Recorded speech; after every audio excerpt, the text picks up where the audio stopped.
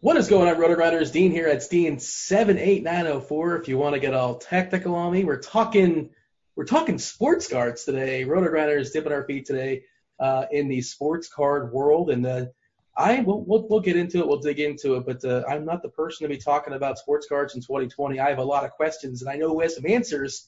Batting first, leading off. You may not know him by face, but you know him by his work behind the scenes. It's Simon Edwards, Roto Grinders producer. Simon, you're giddy over there. I can see how excited you are because you're ready. We're going to have an unboxing, and you've waited long enough. I think you waited all day. It came in the mail, and you've waited for the setup, and somehow you've kept your hands off of the packs you want to open up today. I don't know why I said it plural because it's just one apparently. But what's going on, Simon? How are things in your world? Hopefully you're staying safe, and I know you're very excited to open up your Panini pack.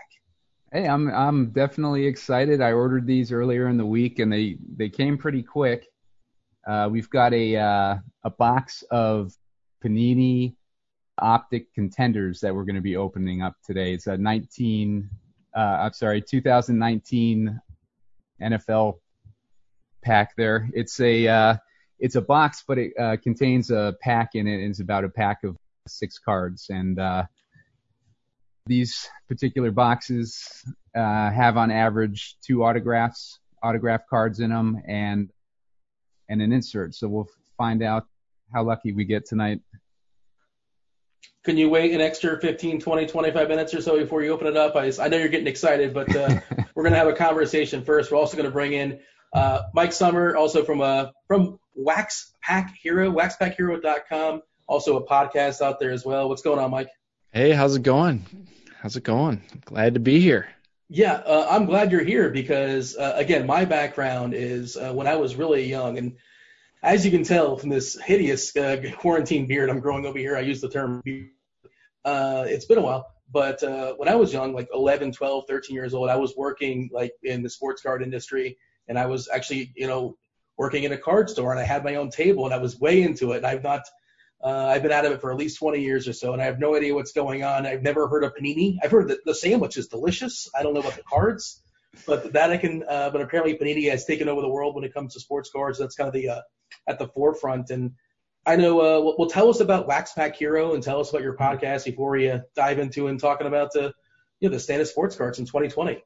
Yeah, what you just said is the story that so many people have experienced, and that is, there's a lot of us who collected as kids in the 80s and 90s and then stepped away, as we got older, got into high school or college, and, girls came into the picture or some other, life started to happen. But over the last several years, cards never went anywhere, but over the last several years, there's been more and more people who are starting to come back to cards. And some of that is for nostalgic purposes, but also more and more people are starting to see that there's actually some money to be made with cards right now. And it's not quite in the way that it used to be with all of the overproduction and the millions of cards that were being produced in the 80s and 90s. Things are a little bit different now. And so people are both having fun doing some things like they did when they were a kid, and they were also able to start to make a little bit of money. And that kind of mirrors my story too. I collected as a kid up through the mid to late 90s, but around 2015, I started to get back into it. And as I did that, I realized a lot had changed since the 80s and 90s. And luckily, I was able to connect with the local hobby shop owner, and he really taught me a lot about what had changed. But as I was doing it more and more, I realized there's more people like me that are out there. And so maybe I can help create a resource that they can use as they start to come back and get into the hobbies to help ease that transition back into collecting and figure out what's going on. And so that's when I started waxpackhero.com. Late 2017, early 2018. So I've been going a little over 2 years now with the blog and website. And then last fall, I'd had a chance to be a guest host on a couple other sports card podcasts last summer. The About the Card show is the main one that I had a chance to hop on, and thought maybe I can start my own podcast to kind of continue that path. And so my main objective with the podcast and the website is to balance both the hobby and the business sides of collecting, to show people how you can have a self-sustaining hobby, make a little extra money on the side, to help out with things. And I just really enjoy, helping other people figure it all out. Yeah, a couple follow-ups. One, do you remember like the defining moment? What kind of re-sparked your interest? And the second part is you're talking about like helping people like with their hobby and making a few extra bucks. Your specialty, right, is like these small, like the not $1,000 price cards, but the cheaper ones where you can sort of turn over a whole bunch. Kind of speak to that.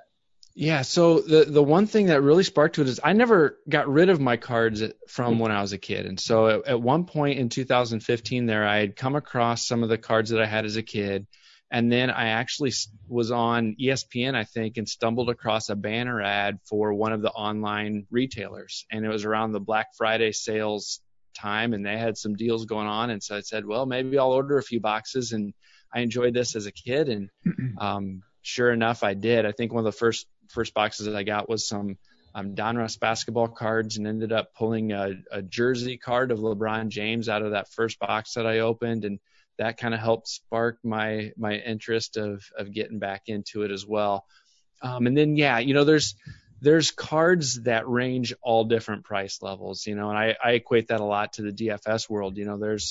There's buy-ins that are thousands of dollars a buy-in, and there's the quarter jukebox or the quarter arcade where you can be getting in and playing for a quarter. And the same thing exists in the sports card world. And a lot of my specialty is in the lower end of the market, buying cards anywhere from fractions of a penny up to $1, $5, $10, and then turning around and flipping those to generate some steady income.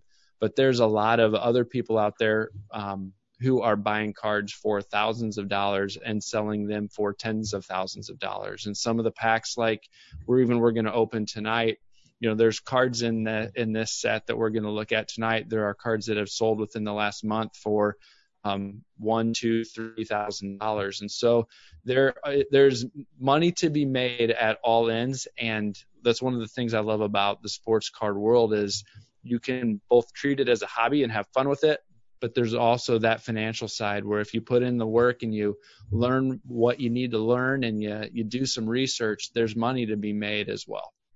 Yeah, again, I'm totally naive to 2020 sports cards right now. I'm just kind of delving back in.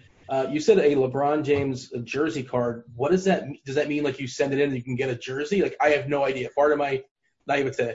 Sure. And so that's one of the other things that has changed so much since the 80s and 90s is one of the primary things that people chase or want to find in packs of cards now are cards that have been autographed by the players or cards that have a small piece of a jersey or a bat or a shoe or a helmet or some kind of relic from a game.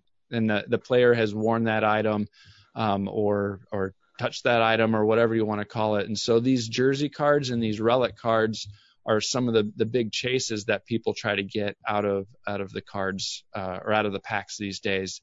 And the other thing that they've done that kind of differentiates cards from the 80s and 90s is add a level of scarcity. And so there are a lot of cards now that are serial numbered, and they've got a kind of a foil serial numbered stamp right on the card that adds a little bit of a scarcity. Everything from a card that might be one of 10,000 copies down to cards that are one of one. This is the only card in existence, of that. And some of those are also some of the more sought after things that people are trying to get, and that adds a lot of value to the cards as well. All right, Simon, we didn't forget about you. And you didn't go ahead and open that pack without us, right? I assume it's still unopened? It's still here, man. Tell me your story, because your story is similar to mine, except you jumped back in recently, and you're way ahead of me as far as your reboot. But you as well. You used to be weighing the cards when you were younger, fell out of it. Now you're back. What brought you back? Well, I collected, like you, in the late 80s, early 90s. I invested a lot of time and energy and money into collecting cards, thinking I was making some great investment. And then you fast forward to, like the early 2000s and, like the cards hadn't appreciated in value. So I kind of gave up on the industry. And in 2009, I started a company with Don West. We worked together when I was at the I was over at TNA, where he was an announcer for the matches, and we got to be friends, and we started a company together, which was an affiliate marketing company, and we ended up selling sports collectibles on it, and we were selling a lot of like older wax packs and stuff like that, like huge grab bags of all these variety of wax packs, Donruss, Fleer, Topps, Upper Deck, all those old brands. And they're still basically they weren't worth a lot, so it was still like a lack of interest. There was more like card companies trying to get rid of their inventory. And fast forward to a couple weeks ago, and Cam mentioned that we were thinking about getting into sports cards content. And when I heard that, I basically I laughed at him. I'm like, what are we doing that for? And then he introduced me to this website called Sports Card Investor, which has these great tools for kind of tracking like the value of these cards. And we started looking at he started showing me the modern cards, and how they've the whole industry is consolidated. Like Panini took over Donruss and Score, and I believe Upper Deck took over Fleer. Is that right, Mike? Yep, that's right. Yeah. So there's there's really consolidated to just a few companies left, and those companies are more focused on scarcity these days. Like Mike was mentioning, they have fewer cards in a pack, fewer packs in a box, and those cards are they'll do variations of certain cards that increase the scarcity even more. So like with this pack with this box for instance, they'll have several variations of a Kyler Murray rookie card. They'll have like a rookie card where they have like a silver version, a red version, a green version, a gold version, and each of those different color schemes has a higher scarcity. To like Mike was saying, like there's one version in there that only has one card in existence. And that's you sent me a cheat sheet. It's the gold vinyl, which is one of one. Is that what we're searching for? Like a Kyler Murray gold vinyl. We'll get a fun reaction out of you. Yeah, I believe so, man. If we get that, I might have to run out of the house. But it's there's a lot of rare cards now, and it's definitely a different scene than it was in the late 80s, early 90s, and it's definitely a lot more value out there. You look at some of the prices on cards these days, you can find a Giannis, like 2013 Panini silver rookie card is selling for like $15K. And, like more recently, like the Zion Panini Prism silver card is going for, like $3K. I tried to buy it last week. I couldn't get the price that I wanted, and you fast forward a week later, it's worth $1,000 more than what it was. What did Zion do in the last week? Yeah, exactly. Well, why would it move? Why would it move $1,000 in a week? Just out of curiosity. Yeah, just because like with all the economic uncertainty, a lot of these more expensive cards had tumbled in price. So I think as things are becoming like less uncertain, like the value, like the demand is coming back in, and it's raising the prices back up. Yeah, Mike, you'd say it's basically where you tell me it's like a sports stock market. Is that like a fair way of saying it? Yeah, to some extent that is the case. People are putting down money with the anticipation that the cards are going to have an increasing demand. And as that demand has risen over the last few years, we've seen the prices rise along with that, kind of across the board. And there's that market, like I had mentioned before, of more and more people coming back to the hobby. You've got new people enter. There's a Gary Vaynerchuk has started to talk about sports cards and get back into sports cards, and he's really started to expose the world of flippers who like to buy stuff and sell it for more, shoe flippers, and just flippers in general. And so you've got some new entrants like that are coming into the market. Are you a flipper? I enjoy some garage sale flips from time to time. That is true.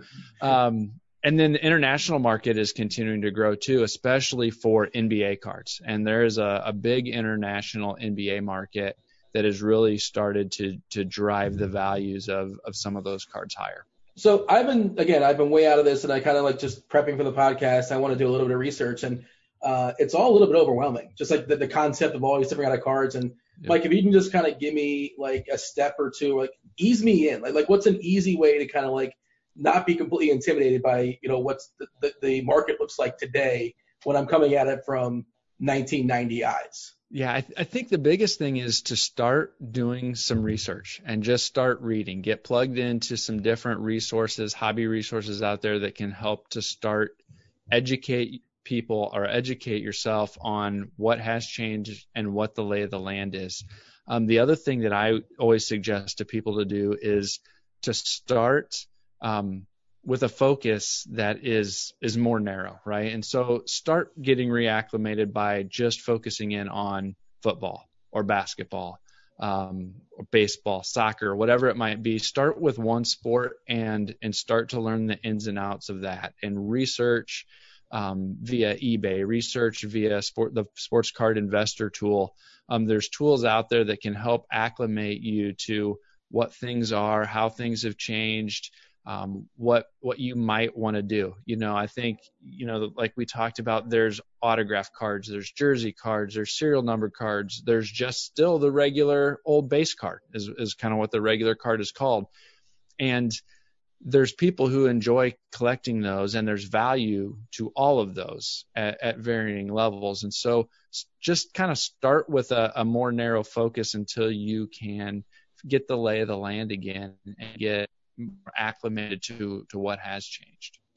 All right, Simon, Roto-Grinders, we're of course delving into the world of sports card investing content, and we've teamed up with Sports Card Investor, SCI. I know they have this market mover that I hear works. I want to hear you talk about that more. And of course, if you guys want to get yourself a membership, it's 25% off as far as a discount for your first month with SCI. Tell me why I want this, Simon. I know you were talking about it the pre-show, the market mover. What does that mean? What does that do? How does that help me? Well, the market mover is a tool that he's created that aggregates the sales across eBay, so that when you look up a certain player, you can see how his cards are trending. You can also get general price movements of players or cards. I'm just doing a screen share here so I can kind of show what I'm talking about. That shows which cards are trending up and which cards have had the greatest increases in price over a certain period of time, or which cards have had the greatest decreases in price over a certain period of time. And as we're looking at it right now, you can see a lot of the cards that are trending right now are some older cards. We got Reggie Miller. What did Reggie Miller? He called a good game in the Big Three or something? It might be something with nostalgia. Go ahead, Mike. It's the new documentary that's coming out. This big Bulls documentary is driving a lot of interest, both in Bulls players from that era as well as some of the other stars of that era. John Stockton, Malone, like those guys, Clyde Drexler. Yep. We were talking pre-show, and you were telling me about Jordan. There's more demand for Jordan, and of course Jordan hasn't done anything basketball-wise in the last so many years. But I guess nostalgia always sells. People are very nostalgic. They love it, and a lot of people like me and a lot of people like you guys, I'm sure, remember collecting Jordan stuff. Like, that was fun, so let's do it again. And I guess that makes sense, supply and demand. And I'm sure over the last 20 years, a lot of the demand has went away because people throw stuff out or it gets dinged, and you move and you just got to forget it. So I guess there's less supply now, Mike. Does that make sense? Yeah, to some extent there is. There is some less supply than there used to be. Although a lot of those cards that we collected as kids, there were so many of them that they're still plentiful. Yeah. Star basketball, right? Wasn't that the Star basketball? That's the key, right? One of 5,000. The Fleer. Yep. The Fleer. I think didn't Star basketball. They sold them in gas stations, if I remember correctly, like in team bags. Does that sound correct? Anybody? Does that sound familiar? They came in team sets. Yeah. Yeah, well, I'm getting nostalgic. I had a Stockton team bag back in the day. That was good times for sure. What was your best card, Simon? Do you remember your feature card in your collection when you were younger? Oh, man. The feature card that I had at the time was the Mark McGuire 1984 Topps Olympic team card. But I also had the 89 Upper Deck Griffey card. But I believe, and Mike, you can correct me if I'm wrong here, but didn't they find out that there were a lot more of those cards that were printed than was suspected? Yeah, the rumor is there's a documentary, Jack of All Trades, that came out last year, and the producer of that, the star of that, went and talked with some folks that used to work at Upper Deck, and the story is that they were printing sheets and sheets of those Griffey Juniors to meet the demand. It wasn't as random or as spread out of a print run as you might have thought, that they were running the printing presses. Now, Upper Decks never came out and admitted that officially, but that's the story anyway. Prettiest card ever. It's a cool card. Ken Griffey Jr., #1 Upper Deck. I'm sure, you know what? I probably shouldn't say that because I haven't seen cards in like 25 years. There's probably prettier cards. Prettiest card that I can remember is the Ken Griffey Jr. #1. Yeah, it's a fun one. It's not worth near as much as it was at the peak, but it's still a $25 to $30 card a lot of times. Yeah. Is that all it is these days? Unbelievable. It's crazy, Dean, because you look at a Zion card, the guy's played, like less than a year. And, like his rookie card is selling for $2,000. And just to put it in perspective, I've got, like the Shaquille O'Neal Fleer Ultra rookie card. I found it in my closet the other day, and I went to look it up, and it was like $10. It's so funny you mention that because when I was younger, this is how much I was in the sports cards when I was younger. You probably remember this baseball card, maybe you don't. The Nolan Ryan rookie card with he was two people, him and Kuzman, was it Kuzman on there?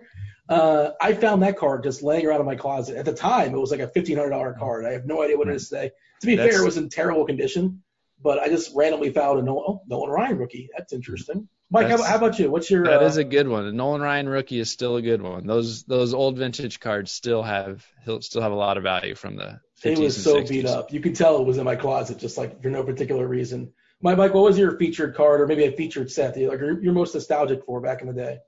My most nostalgic set is not worth a lot, but it's the 1986 Topps set. That was the year that I started collecting. It has the black border on top, and that's the set I'll always remember collecting. But probably a couple of the ones that stood out to me is I obtained some of my uncle's football cards from the 60s, and so I had a 1969 Brian Piccolo rookie, Gale Sayers rookie, Larry Zonka, some of those football players from the late 60s. And then 86 was a great year for football because that was a Jerry Rice rookie year. And so I had several of those Jerry Rice rookies from that first year I was collecting. You know what? I think I happen to have one next to not the Rice card, but hold on a second. You're going to see it. This makes for great internet television. I can find this a little bit quicker, but it's the green and white back. Look at this. Yep. That's it, right? That's that year. Yep. That's the 86 year. Nice. Yep. It's not Jerry. It's definitely not. It's William the Refrigerator Perry. Yeah. That was one of my favorites that year too, as a Bears fan, as you can see. That's right. Yeah. Right? You're a Bear. No wonder you mentioned Piccolo and you mentioned Sayers. That was no coincidence. Yeah. You can give me your address. I'll hook you up. You get the fridge. It's all yours. Oh man. So, are we getting Nancy here, Simon, as far as opening our box? Is there any more nostalgia we want to share? Anything else we want to say as far as the industry currently as is today? Or I think we could probably just give a few different pointers on actually investing in cards because it's, this is probably the wrong way to do it. Is to buy. It's fun though, right? It's fun. These. Fun matters. It's fun. Yeah. This is more an investment in fun. than a sports card, because it's you're probably better in the long run to just find the card that you want and buy it, because you probably have to buy like 20 of these boxes just to get like exactly what you're, or not exactly what you're looking, but even close to what you're looking for. And like at Roto Grinders, of the sports content that we're putting up, we're going to be putting up a lot of links that'll make it easier for you to find the cards that you're looking for. And like the best way to do it is basically eBay auctions, or trying to find buy it now options on eBay that also offer like a best offer, so that you can approach somebody who's selling a card for a certain price and say,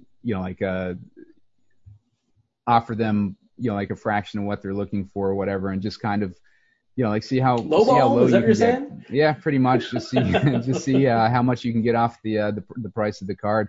A lot of times people will like highball, like when they're selling it, just try to sell it for like this ridiculous prices, and you can definitely get them down on those prices a lot of the times. And one of the things that you want to focus on when you're buying those individual cards is the graded cards, because if you're finding a PSA 10 card, a Gem Mint 10 card, that's worth a lot more than a card without a grade on it.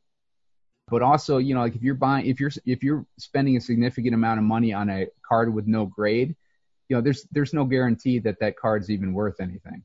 Because if you end up getting a grade of like less than a 10 or less than a 9, then it's pretty much you're gonna have trouble selling the card in the future for a decent price. So it's always better to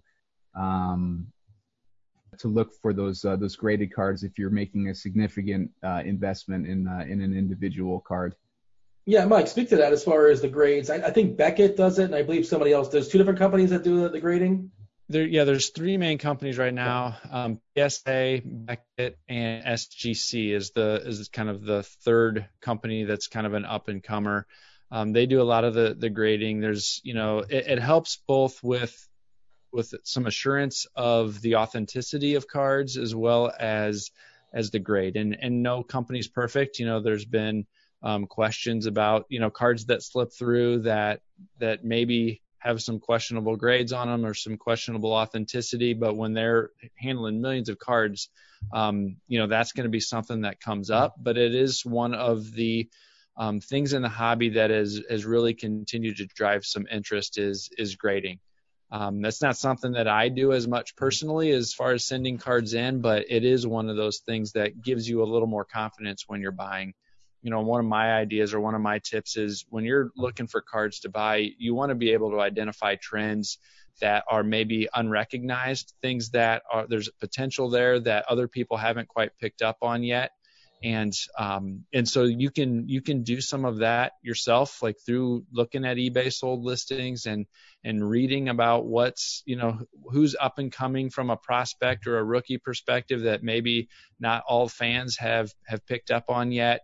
But Sports Card Investor does a lot of that work for you too, and does some of that trend analysis and makes the identification of some of those trends a little bit easier as well. And so if that's the angle that you want to take, some of those tools at Sports Card Investor are pretty helpful in identifying some of those trends. Yeah, you talk about featuring in low to mid stakes as far as cards. A couple of questions as far as getting them graded. I guess that they'd have to be a certain value to even make it worth the grading. Right, you're not going to get a $5 card or a $10 card or a $20 card grading, I would imagine. And secondly, you said there's three different companies that do it.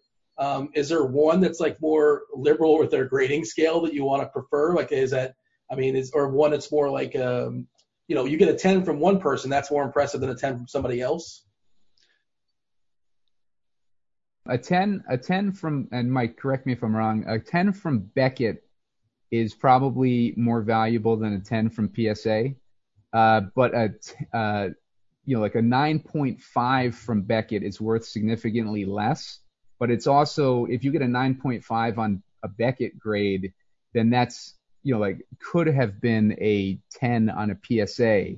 So it's kind of rolling the dice to get that 10 on Beckett, where it's probably safer to get that 10 on PSA if you want to roll the dice there. Does that sound about right, Mike? Yeah, I think so. I mean, it's one of those things where there are it goes back and forth, and sometimes it depends on the sport and depends on the card. It depends on the era. Some people like their old vintage cards from the 40s, 50s, and 60s to be one brand, and like their modern cards to be from one of the other grading companies. It really is just changing, and SGC has been one that some of that pricing gap or the value gap has been changing and coming up over the last few weeks as well. And so it really is kind of those big three players. But you're also right in that you don't want to just send in your random Joe Blow card to get graded. It's not worth paying the $10 or $20 to get it graded. You really want to make sure that card's worth a decent amount on their own, or is a more unique or significant card on its own, because otherwise it's not worth the processing fee. Besides eBay, I hate to be nostalgic and be back in my day, but like there used to be, card shows, and sometimes there were card shows like in bowling alleys. Sometimes there were card shows in malls, like massive card shows that I partook in, and like they had like 100, 150 dealers. Is that not a thing just yet? As the industry gotten that, ramp back up to Simon or Mike, either one of you guys? Is that a thing? No. Yeah, there's a period of time where card shows started to go away, and they weren't near as popular or as big as they were back in the 80s and 90s. Now, the National Sports Collectors Convention's been going on, I think, since 1980, and it's still hugely attended every year, and the attendance has been growing and growing again over the last 3 to 4 years. It's been up every year. More and more local shows are starting to pop back up, not near as big as they have been in the past. I set up at a small monthly local show that we've got here in Central Illinois, and that's been a lot of fun. So there still is that in-person dynamic, but the online marketplaces dominate the game, far and away, because you can buy cards all hours of night, not just the once a month at that card show or whatever. And so the online platforms are dominating right now. Yeah, that's cool that you mentioned there's hobby shops as well too. And maybe I'm not looking for them, but I just assume like all like the baseball card, football card shops just kind of sort of went away, and maybe they did. And now there's a resurrection, which is awesome. That's pretty cool. You said there's one in your area, and I don't know if they feature just sports cards or it's like sports cards and like sports cards and Magic at ours. There's Magic the Gathering's another big draw. There's a couple in Nashville as well, I know, that you might have to check out sometime. But yeah, not every town has them, not like before. Every small towns, there'd be 2 or 3 card shops. Yeah. They're a little fewer and far between, but they're still around. Simon, you got any more overarching tips for the people out there watching before, or maybe you're just getting giddy, you're getting antsy, you want to open up your box there? No, I mean, like just check out, keep an eye out on Roto Grinders for our, sports card content. We'll be putting out, like a few videos a week and some articles, and giving recommendations mostly based off of the market mover tool that we're using. Don't forget to get your subscription there as well. Get the first month for 20% off. We'll have some links to navigate to get that deal on our site, and some promo codes eventually. But yeah, check that out for sure. And let's open this box. All right, no more stalling. Without further ado, let's do it. Let's dive into a Panini box for the NFL. 2019, you know it better than me. 2019, what's it called here, Simon? Contenders Optic. There you go. All right, we're back. Simon is in position.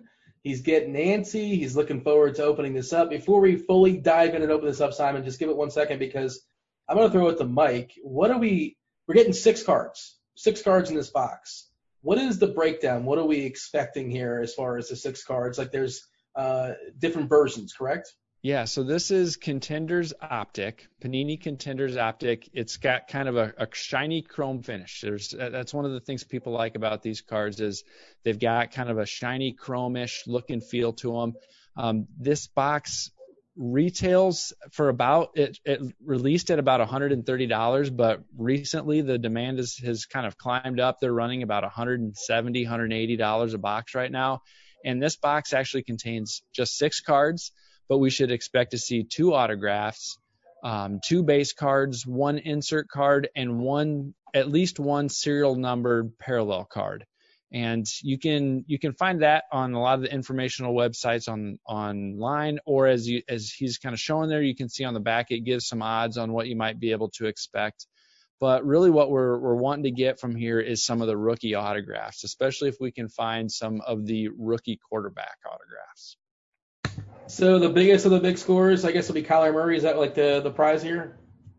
Kyler would be great. He's been climbing both in the number of cards, the demand for his cards has been up, and the value of his cards have been climbing pretty well. The trade of Hopkins, I assume, probably raises the value. That would make sense, right? Hopkins being one of the best receivers. Yep. Yeah. You would think if he's a good quarterback and he gets one of the best receivers in the league, you have to imagine that would increase his stock for sure. So we were talking, and Simon, you can go. Did you take the cellophane off there, the wrapper? Yeah, let me do that. All right. We were talking just a little bit off air, and you were mentioning how Brady is still like really expensive and sought after, and you were saying essentially because he didn't sign for a long time. Are there any players? Are the players obligated? Do some players hold out and say, no, I don't want to partake? Is there anybody that's not signing? There are people, especially once they're established vets, that start to sign less and less. A lot of the rookies, they kind of want to get that money right away, as they're trying to work in their contracts. So the rookie autographs are usually a little more plentiful. Some of those veterans aren't. Julio Jones was notorious for not signing, even though he was supposed to have signed. And so he was one that there are a lack of Julio Jones autographs too. Yeah, I mean, I remember like the Honus Wagner card, the famous Honus Wagner card, that was allegedly one of two things, right? Either because he didn't want to, they were in cigarette packs. He didn't want his card to be involved in cigarette packs. And I think either at some point he was holding out for more money. Wasn't it one of those two things? Does that sound correct to you guys? Or am I making this up? Yeah, I've heard both. Yeah, he didn't want to help promote tobacco use, and then I've heard there was money issues too. And I don't know if I've ever heard an official or true confirmed story, but yeah, I've heard both those theories. I think here's a 30 for 30 short in this that now I want to check out. One of those short documentaries, the ESPN. Not an hour long, but maybe like 15 minutes or so. But all right, Simon is diving in. Simon, what do you want? I know we talked about Murray being a prize card. Is that the card you want? Is there anything you're aiming for? Murray's the guy I'm looking for. I'm a Miles Sanders fan too. I wouldn't mind getting a Miles Sanders card. Any 101 would be great. Yeah, and basically like anything that's worth like the price of the box would be nice. Yeah, that's the thing about boxes like this. There's going to be cards in here that are worth thousands of dollars, or there's a chance that this box will be worth $20. You just never know. All right, so we got Tyrell Williams, Simon. Tyrell Williams. Here we go. It's a pretty looking card. It's a nice card. It's a nice thick card. You see the thickness there? It's got like a good feel to it. Very quality. You can tell it's a quality material. I believe that's one of the base cards. Yep. Is that a dud? Is that a nice way of saying a dud? Yep. No, just kind of the standard set. Just cards that are in the standard set. You're going to get at least a couple of those in there. We got X's and O's. Would this be considered the insert card, Mike? I believe so. Okay. All right. So 0 for 2. Let's see. We got the Sony Michel. No, that's a red. So is that serial numbered? Let's see. Yes, it is. It's 91 of 199. I don't know if you can see that on there or not. And red is the least rare. That's what I'm seeing. Is that correct? As far as the serial numbered cards, yep. Okay. That's the one that is most common. All right. Well, here's an autograph. DeAndre Walker. So Okay. soccer Dave might be excited about that one.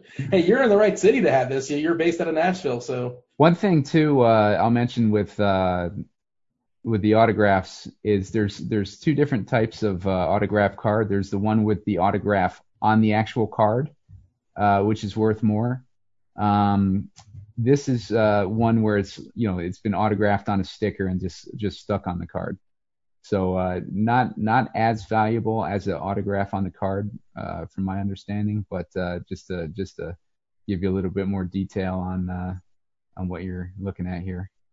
Now, is that one serial numbered at all? This one is not serial number that I see. So Yeah. that's kind of your standard auto then. Yep. Looks like that. What is this? Oh, that's the what did we second one. get? That's a redemption. Rookie of the Year contenders, Nick Bosa. So we got to okay. play. Okay, so we got a good hit on this one. What does redemption mean? Like you have to mail it in or something? Yeah. Yep.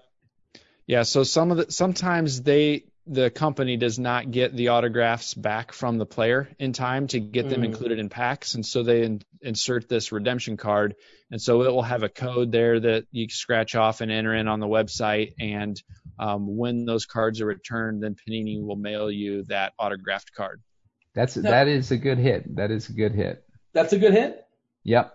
Okay. I mean, I know he's a top pick and all that, but I was just wondering if people generally probably lean toward offensive players over defensive players. But if you're going to get a defensive player, that seems like a good one. Now, Mike, I don't know if you can tell. Like it says card number 19. Is there a way to tell, like specifically, like which color we got? Like and maybe like get an idea of the scarcity. I wonder if that's A lot of times it will say like if it's one of the parallels, it will a lot of times say which one it is. yeah. And so Rookie of the Year contenders, it looks like the way that I understand it, I think it's going to be at worst serial number to 125. Gotcha. Yeah, that's pretty cool, man. Like, So do you think that returns the value of the box right there? it should. Like that's, I would imagine it'd be, like a Nick Bosa autograph card would be worth at least, like $150. But you never know. It depends on, like how many were printed of this particular version of the card, and there's a lot that goes into it. What do you think, Mike? Is that a reasonable guess? Yeah, I'd say somewhere between 50 and 100 probably. And then we got Dalvin Cook for the last one there. Now, okay, so you were talking about part of the regular set. The regular set doesn't. Okay, wait. When you buy sets, these contender cards don't come with it, right? It's not a part of the standard set. Is that correct? Is that like these? You don't have to have all the contender cards in order to make a complete set. You wouldn't have to have all the autographs and everything like that to make a complete set. Products like Optic contenders are not one that set collectors typically go after. They'll go after your more general Donruss set or your score set, something like that. That's made in a way that is more set conducive, right? There's 200 or 300 cards in those sets. It covers a wider range of players. There's only about 100 different players in this Contenders Optic set, and so it's really narrowed down. It's more driven off of people who are chasing those autographs. It's not really built for people who want to build a whole set. Simon, how happy are we? Scale of 1 to 10. Yeah, pretty good. I give that about a 7 or an 8. Like I feel like a Nick Bosa autograph redemption is a pretty good score for a first time opening, like one of these boxes for sure. Number 2 pick in the draft. Yep, for sure. All right. And I know we're going to do another video soon enough, and you have another box on layaway, right? Yeah. Dean and I are doing a podcast at some point next week with Don West, and we're stay tuned for that one. We're going to be shooting the shit with him about his past in the industry, and like the $1 billion worth of cards that he sold throughout his career. Don was a legend, and he had the same reaction that you and I had, Dean, when we heard recently that cards were kind of making a comeback. He's like, really? So yeah, we'll have an interesting conversation with him for sure.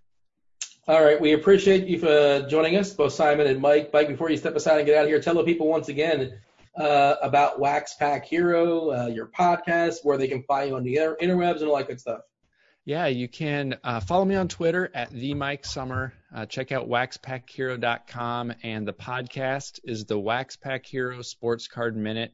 And I'd really just focus in on helping people navigate this world of cards, figure out how to buy and sell cards in a way that lets them build their collection and generate a little extra money on the side. So, I'm looking forward to participating and writing some content here at RG for the sports card stuff that we're going to be doing. And I would love for people to come follow me on Twitter and check out the website too. Simon, do you have anything to plug besides your Bosa card that's coming in the mail at some point? No, just make sure to keep checking out our updated content. Click on some of the links that we're going to be putting up on searches on players that we're recommending, and be sure to check out that discount on the Sports Card Investor site. It's a valuable resource, and getting 20% off. I think it's about a $49 subscription, a $50 subscription. So that's like almost $12.50, give or take. My UCF math. Does that sound correct? Yeah, it sounds right to me, man. But yeah, that should be that's a great resource, and the market is coming back once you if you're listening to this or watching this and you're hearing about this for the first time, these interesting cards that are being printed these days, and you start going down the rabbit hole and checking out some of the beautiful cards they got going on right now, then it's definitely a fun rabbit hole to travel down for sure. Yeah, it was a fun nostalgia pass for sure for me. I have not talked about sports cards in a long time, but it was fun having the conversation. I appreciate Mike for joining us. I appreciate Simon for joining us. Like Simon said, myself and Simon, as well as Don West, we do have a podcast coming up sometime next week. We'll be going down memory lane again with Don West, and Simon once again will be opening up one of his boxes unless of course he can't wait the extra couple days. Who knows? He's going to be antsy. It's going to be good times. I presume he will have one more box to open up. For Simon, for Mike, I'm Dean. Hope you all enjoyed that, learned something. I know I did. That's it. We're out of here. Holler.